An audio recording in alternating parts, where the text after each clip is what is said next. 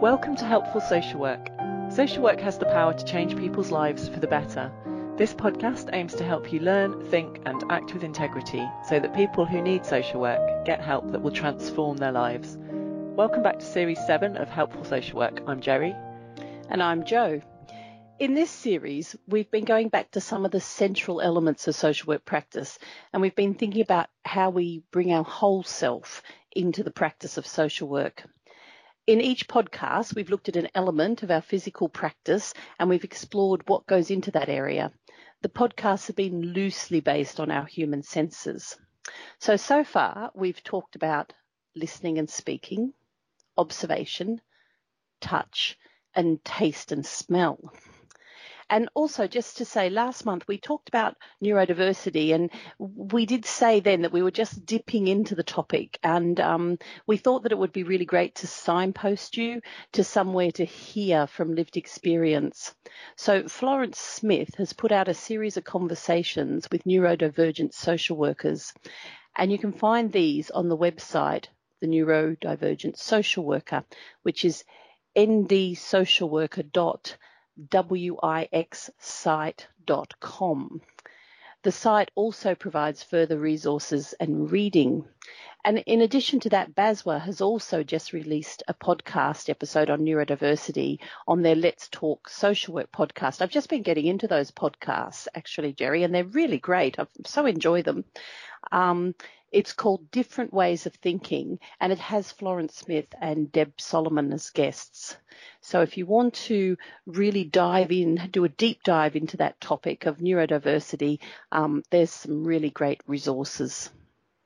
And this is our last podcast of Series 7, apart from the review of the year. We're going to do the review of the year in March, and that will cover from last April through to this March. We've done a slightly shorter series this year because of the various things going on. We didn't get Series 7 going until September. But we are really excited to say that we have now passed 150,000 downloads. And I know, that's amazing. I know, it's cool, isn't it? And half of those were in the UK and the rest around the world. So, yeah, from around 120 episodes, so that's well over 1,000 listens an episode. Thank you, guys. And when we started, we said we'd be really excited if more than 50 people listen to an episode, because that's more than you could get in a room. Yep. And we don't think we really expected to keep going for 7 years. No. And again, at the beginning, there weren't anything like as many social work podcasts out, but there are now. Like I say, you talked about BASWA, Let's Talk Social Work. There's lots of others. And actually, BASWA has just done a roundup in Professional Social Work magazine of some of the podcasts that are out there, which included us, which is really nice. It is nice. So next season 8, that sounds very American, doesn't it? We're going to be looking at sustainable social work in terms of how we sustain ourselves as social workers. So how we work in a way that is likely to be able to keep going. And I think it'd be great to continue to have guests to talk about what helpful social work means to them. I've loved the guest slots we've done. People are so interesting, and when you have conversations with them, they just spark things in you all the time, don't they? And that's one of the great privileges of being able to put aside the time to have these conversations. And I'm really pleased we're doing sustainable social work, because maybe all times are tough, but it seems to me that this is really timely for social work, for us to be thinking about, how to sustain ourselves and nurture ourselves and, stay really strong in our profession. Yeah, I agree. So this episode, Jerry, though, that we're doing right now is about doing nothing, which is a slightly odd idea, but it's about how we use ourselves to be attuned and to notice and to respond. The whole series has been about that. And sometimes we need to be attuned to the idea of not doing anything. One of the things about social work that I notice, particularly when people come into the room, is that busyness is a real hallmark of social work, where overactivity is always something we're discussing and doing. And one of the things that I try to do when I get a group of people with me is to slow them right down, to get them just to stop. And so this idea is about times when we need to stop and attend in a kind of still way, I guess. So let's think about definitions. Let's dig into this. Nothing means no thing, not anything, something that has no existence. So doing nothing is an odd phrase because the doing implies action, but the nothing implies no action. So yeah, it's the action of not acting. So when we think about this in social work, this is a deliberate, conscious choice to not act or to respond with not doing anything. Yeah, so I was thinking about an example of not doing anything, and someone I came across quite early in my social work practice, when I was a hospital social worker. I went to see someone who maybe could have benefited from some support from social care. But when I spoke with her and was talking to her about the risks, she was an older person, and she was talking about how she used to drive fire engines in the war and didn't feel that she needed any help. She's like, I can manage. If I can do that, I can do this. And at that time, it was much more important to notice and respond to what was behind that statement than to try to push something, some action onto her. I can't actually remember if I followed up later. Generally, in those sorts of situations, you'd want to go back to it, wouldn't you? Mm. And for me, this idea of not doing anything is about stillness, about being still with someone and letting what's happening for them in that moment just happen without interfering with it. And it is a real art form, actually. And like you, it was something that I came across quite early in my profession. Actually, from my first social work supervisor, I worked in the disability field, and many of the children we worked with had life-limiting conditions. And so grief was really ever present for these families, and they sat alongside the kind of physical and mental hardship of the care that kind of pushed against the rewards and the joy and the love. So there were lots and lots of big, deep emotions. And when people felt overwhelmed, they wanted to be able to talk or scream or cry it out. They just wanted a safe space to allow that pain to be there, but they didn't want to be disabled by it or overwhelmed by it themselves. So they needed like an anchor almost. And I learned the most important thing was to be a witness rather than a helper, because the person didn't actually want help. They wanted a safe space. And the other person just provided an anchor for the turbulence they were experiencing.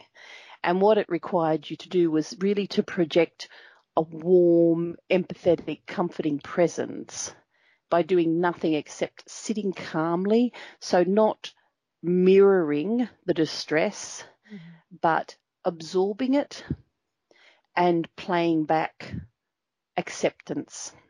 So really being able to hold and contain that, and that's quite hard work actually, especially if you're a doer. Yeah, I went and had a look at research around silence in social work, and generally what you find if you look for articles around silence is that it's seen as a negative thing. It's about not noticing something or not speaking up about something. I found an article in the British Journal of Social Work that talked about silence in a really different way, and it's called Country is Yarning to Me, Worldview, Health and Wellbeing Amongst Australian First Nations People, and it's Maryse Terare and Margot Rawsthorne.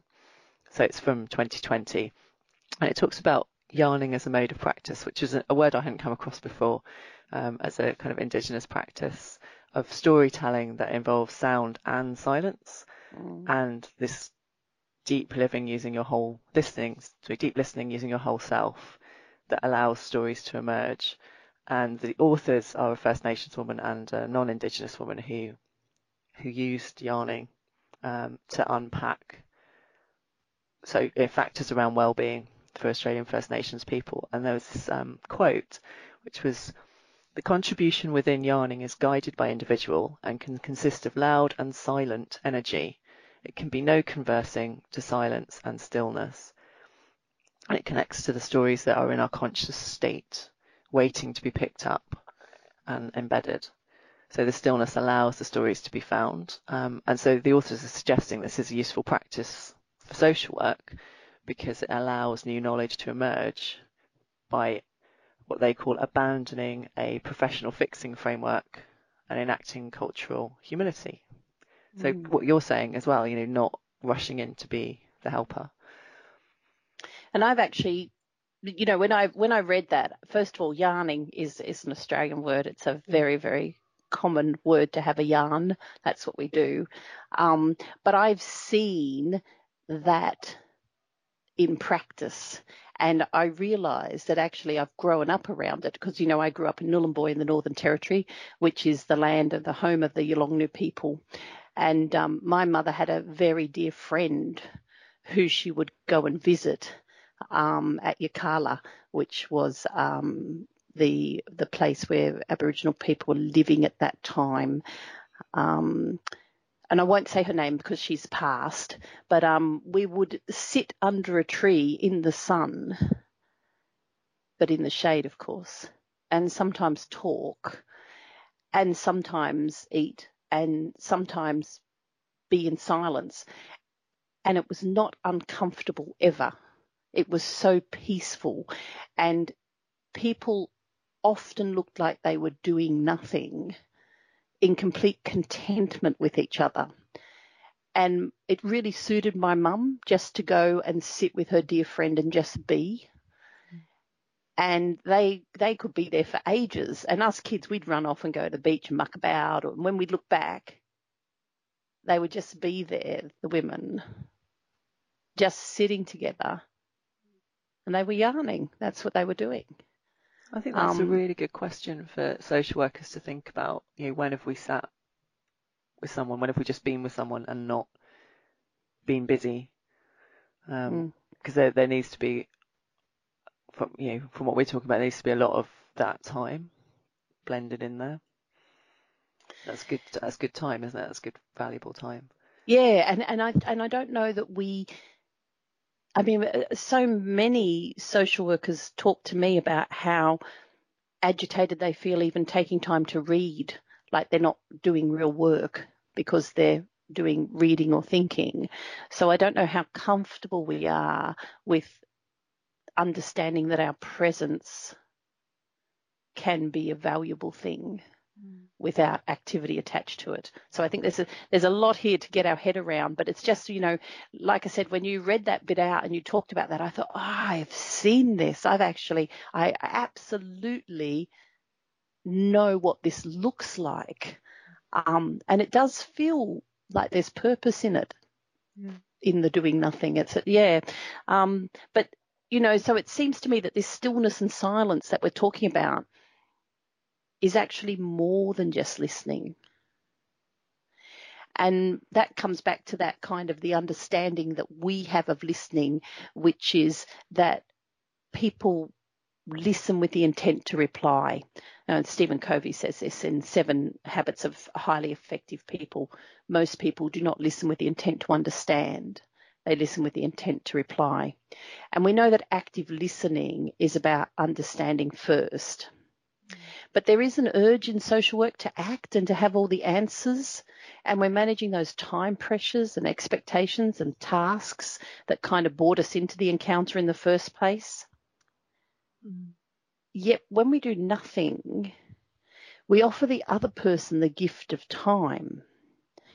We're not filling the silence or rushing in to prove our expertise.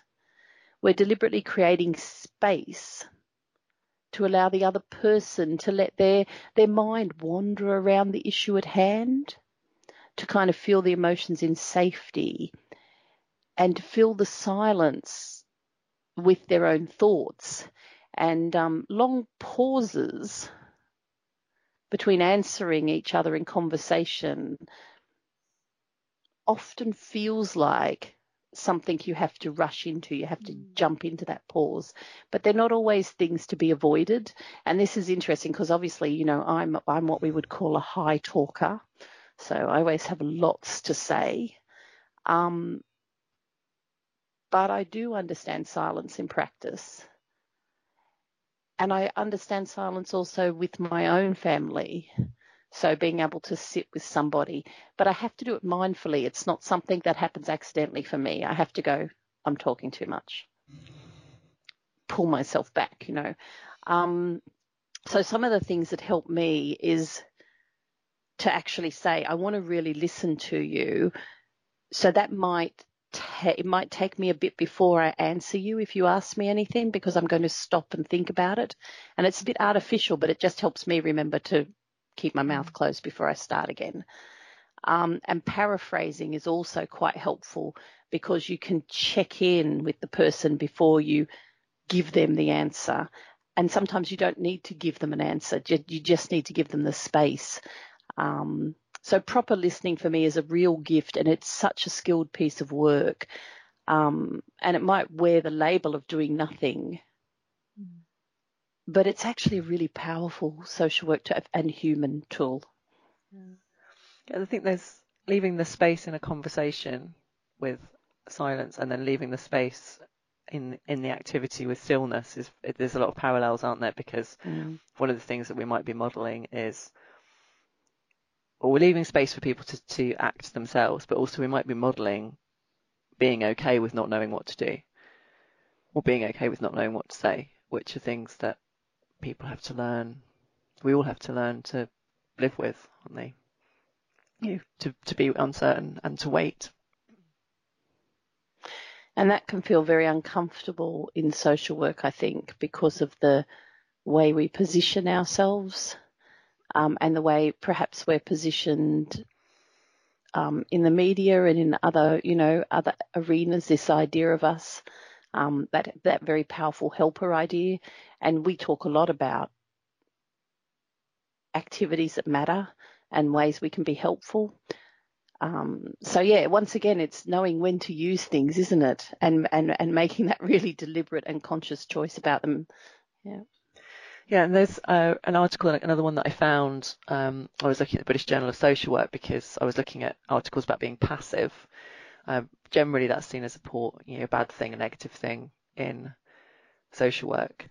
But I found an article that pointed to this idea that being more passive or inactive allows empowerment and action from the other person. So I found this article called Reimagining the Resettlement of Refugees by Engaging with an Ethic of Thriving, which is Vincent Balcher and Williams from 2021. Again, it was in Australia as it happened. And it was talking about the idea that there's this dominant view of resettlement, which is about refugees are passive. And so we assimilate them, we help them fit in, we make that happen for them. And the authors are arguing that suffocates thriving because it doesn't privilege the person's lived experience and their dreams and aspirations. Whereas the ethic of thriving has this underlying assumption that people have got resounding resilience, skills, abilities and wisdom, and that they need to be reconnecting with dreams and aspirations. So that challenges, the authors say, this idea that we're professional, and we're kind of somehow separate from the worker and client, and we have the competence and expertise, but sees instead the role as being about relationship, and allowing the other person's expertise to come through and giving them space, essentially. And there's a really nice phrase in here, which is that it's a call to humility, deeply listening to each other and working in relationship, and paying attention to the whys of practice and the wisdom of many minds. And so the word humility came up in both articles, actually. So that was quite interesting. And linguistically, it's linked to this idea of the earth. So it's about being grounded, and knowing who you are and what you know and don't know, and being okay, again, with being open to what happens and what might grow in that space. So the real sense of humility allowing growth. Yeah, I love this idea. And I love, I really, it was heartfelt for me, that kind of concept of that kind of suffocating helpfulness, and that idea that all of our activity can be experienced by other people as suffocating, not because that's our intention, but because the pressure that we bring with us sucks up all the oxygen, I guess. And that idea of making space and moving away as a method of allowing people to move into that space, is fantastic. And I love that idea of a movement towards understanding by listening deeply. And this, once again, brings me to a song which I'm going to try. An Australian episode as it goes. Yeah, it is an Australian episode. I'm going to try really hard not to sing the words, okay, guys, because I'm a high talker, but I'm not very tuneful, sadly. But there's a song by a band called Tiddis, which is Tiddis, and it's a First Nation Aussie band. And it talks about the gift of making space in time. And it came out in the 90s. And from when I first heard it, it's always affected me deeply, always. And over the years, there are times in my life where I feel myself over busying, or when I'm in sorrow or distress, and I'll actually hum this song to myself. Like I said, I'm going to stop myself, but I just want to share these words with you. The words are, come inside into my kitchen, rest your feet, your weary mind.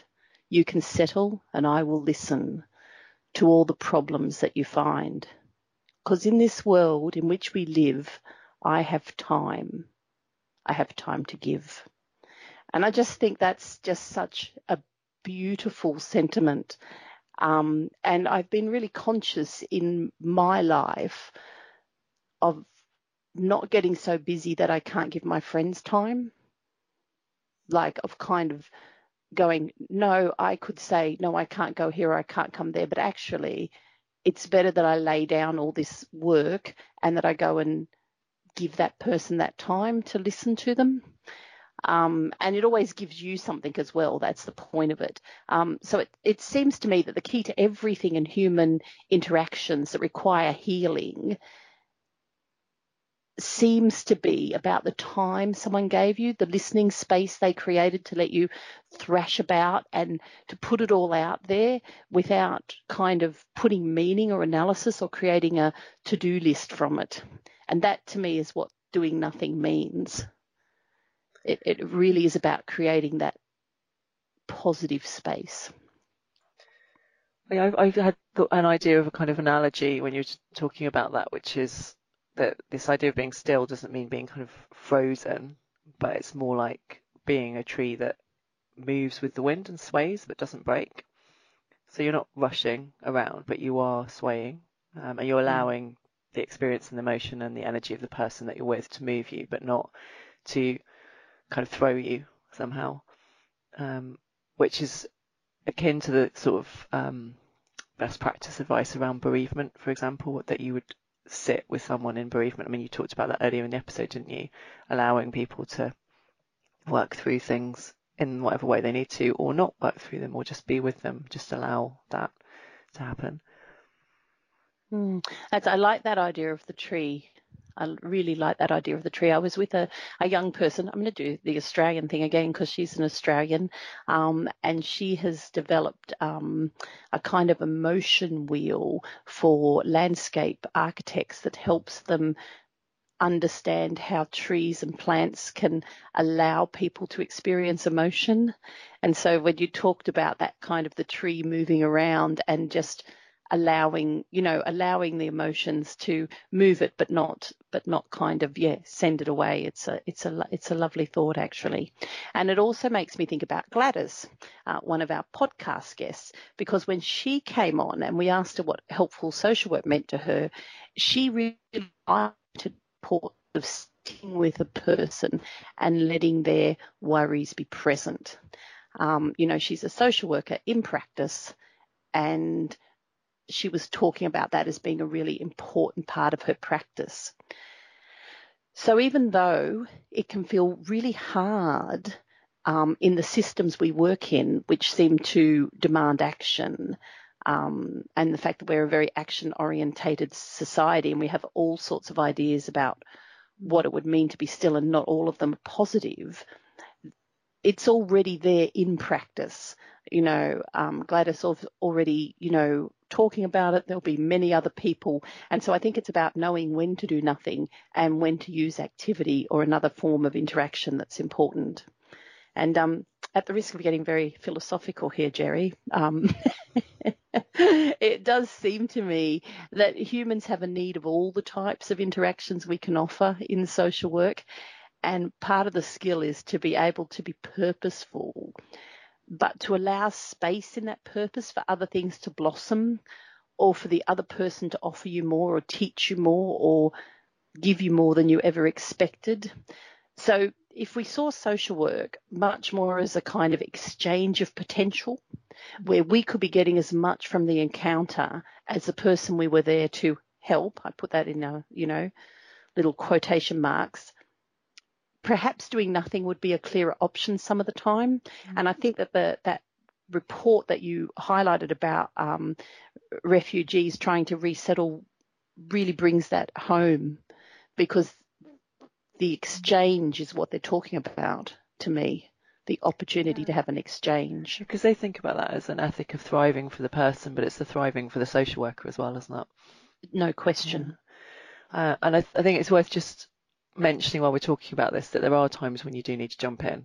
So we're not saying hold back and wait for things to unfold when you actually need to act. There is quite a helpful idea in adult social care law about when it's your duty to do something if somebody's actually saying, I don't want action.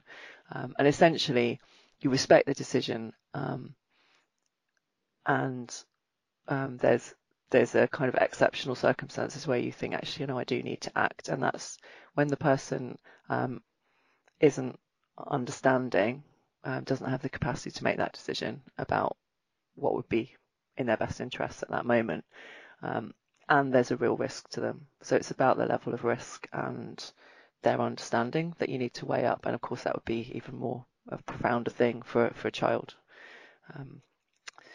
So yeah, it's really about just being purposeful, as you say, Jo, and thinking, okay, what's my motivation here? Where am I trying to get to? How do I work through this? What information is available to me? What am I noticing and perceiving?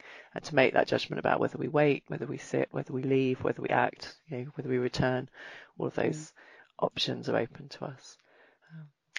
Yeah, it just comes back to the same thing, which is that social work is a highly skilled profession, and one that you have to, keep practicing and thinking about all the time, which is one of the reasons that I just love doing this podcast, because it's my space to talk with you and think about these concepts that I don't always come into contact with.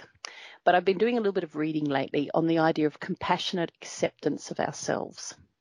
And I came across this little story, and it's from the website positivepsychology.com, and it's about acceptance and commitment therapy, and it's about sailing. And this metaphor uses the setting of a small sailboat with you as the sailor. And occasionally waves send water over the side and into the boat, and they're causing you the inconvenience of wet feet. Now, the boat includes a bailer to bail out this water, and you know how to use it. So one day when a particularly big wave breaks over the side and leaves water in your boat, you start bailing. And you might start bailing calmly or mindfully, but eventually you might find yourself bailing desperately or wildly to try and get rid of all this water. And while you've been bailing, have you noticed what's happened to your boat? Where's it headed? Where is it drifted to? And would it be fair to say that you've been bailing more than sailing? And now take a closer look at your bailer, and you can see it's really a sieve full of holes. What would you do? The implicit purpose of bailing water here is probably to get your boat back on track once you rid the boat of water. But if your tool's not suited to the task, you'll find yourself struggling to get rid of any water, let alone guide your boat. So the question is, would you rather be on a boat that has only a little water in the bottom, but is drifting without direction, or on a boat that may have quite a bit of water in the bottom, but is headed in the direction you wish to go. And this can kind of help us really realize two things. Sometimes the way we deal with our problematic thoughts and feelings are tools like the baler and the sieve, and some are better than others. So that comes back to that idea we have of sometimes doing nothing is right and sometimes action is right. And the other thing here, which I think was critical for me, was sometimes working desperately to avoid wet feet or other painful or uncomfortable feelings gets us so off track that it blocks us being able to reach our goals. So the water's not the problem anymore. It's the overactivity. And I think this is what I've been trying to go towards when I think about doing nothing. It's about being able to sit with people in their pain and accept it's part of their life and honor it, rather than spend so much time focusing on trying to fix it that it becomes the purpose and the activity within itself.